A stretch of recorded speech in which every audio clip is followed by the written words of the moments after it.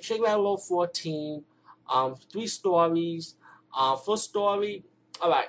First story is about these the family that's supposed to have inherited.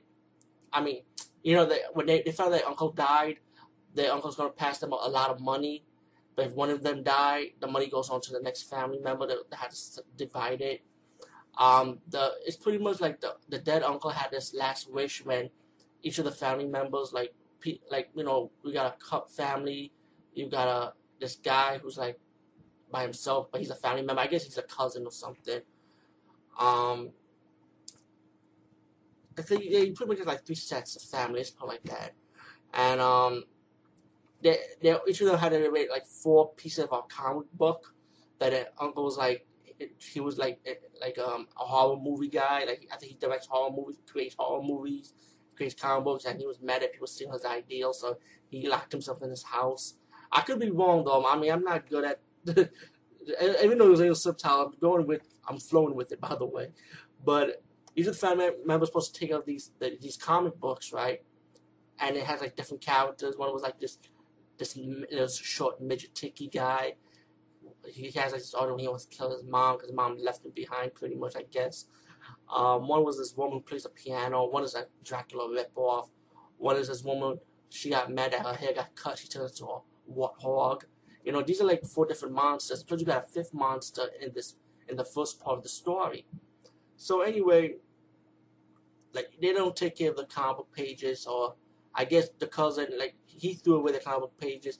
Another set of families threw away the comic book pages, and I guess the young guy, the cousin, he was the first one to die from the ghost lady with the long hair that turned into a warthog pig.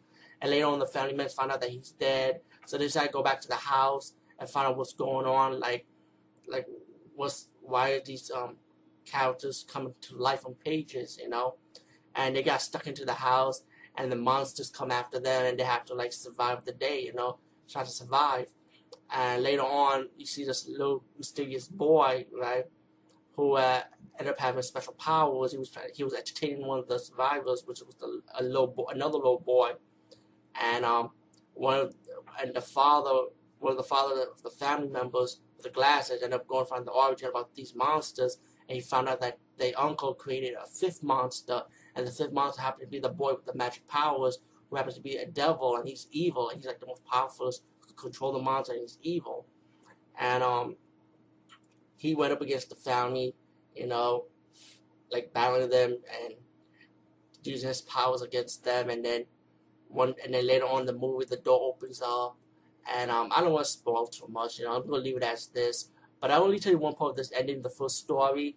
The only thing I hate about it is that the most unlikable fucking character in this whole fucking franchise, and it's the first story, the first episode in Shake Rattle Roll 14, the one I'm showing you now. The most unlikable character ended up surviving at the end of the fucking episode. And I hate unlikable characters. I want them dead.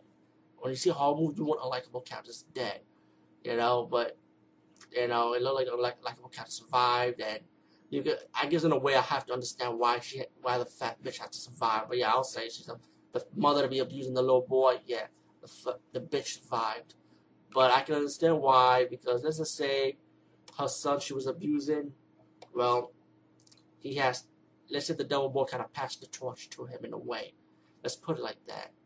Now we get the second story about military soldiers. I don't know what war they were fighting, but they were fighting like soldiers, and they found out that there was these people that died, and they had to move up north, and they ended up finding like these zombie type of creatures, like zombie monsters.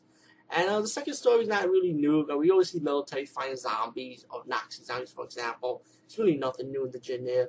But yeah, just pretty much what the second story is. It's like the military guys shooting up the place. They decided to head up north, and they camped out in a small village. And this boy who was a survivor of one of the attacks told him he would lead the soldier up to find the rest of their men. And they ended up finding the military soldiers. They're like zombie-like, and so the military soldiers end up becoming zombies too. So the humans have to fight the zombies out. And then later on, they found out that one of the colonels or the general was alive, and he's a zombie now, and he's leading his men, to build up his platoon, you know. And then while the humans fight off the zombies, and one of them survived, and you know, take your wild guess what the twist ending is. I don't have to tell you that part. It's pretty obvious who won the second episode. Um, then you got the third story. The third story I like. You know, the third story I like. You got these couple. Suddenly a mysterious attack happened in the mall, and the guy, he got stuck in the mall. He looking for his girlfriend with help of a few survivors, and they had to survive in the mall. Like they got stuck in the mall, but it was destroyed, and they had to survive the rumbles, and they had to survive these alien-like monsters, you know.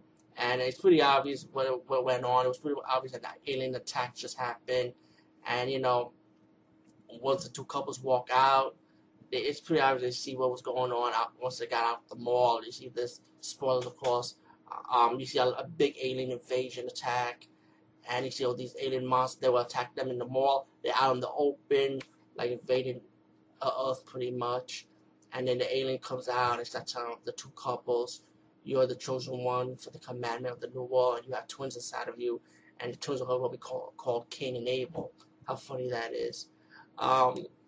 The Invasion Chicken Railroad 14. I did enjoy it. It wasn't bad enough. I think the third story was my favorite.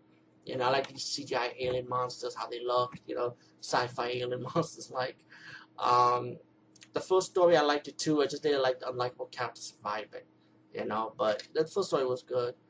Second story, it was good too, but it was nothing new at the same time. All in all, Chicken Railroad 14. I say go get it if you're a fan of the franchise. I keep on saying it in a lot of blogs, I guess, when I review this series. Again, you're a fan of Chicken Railroad Filipino horror series, anthology horror.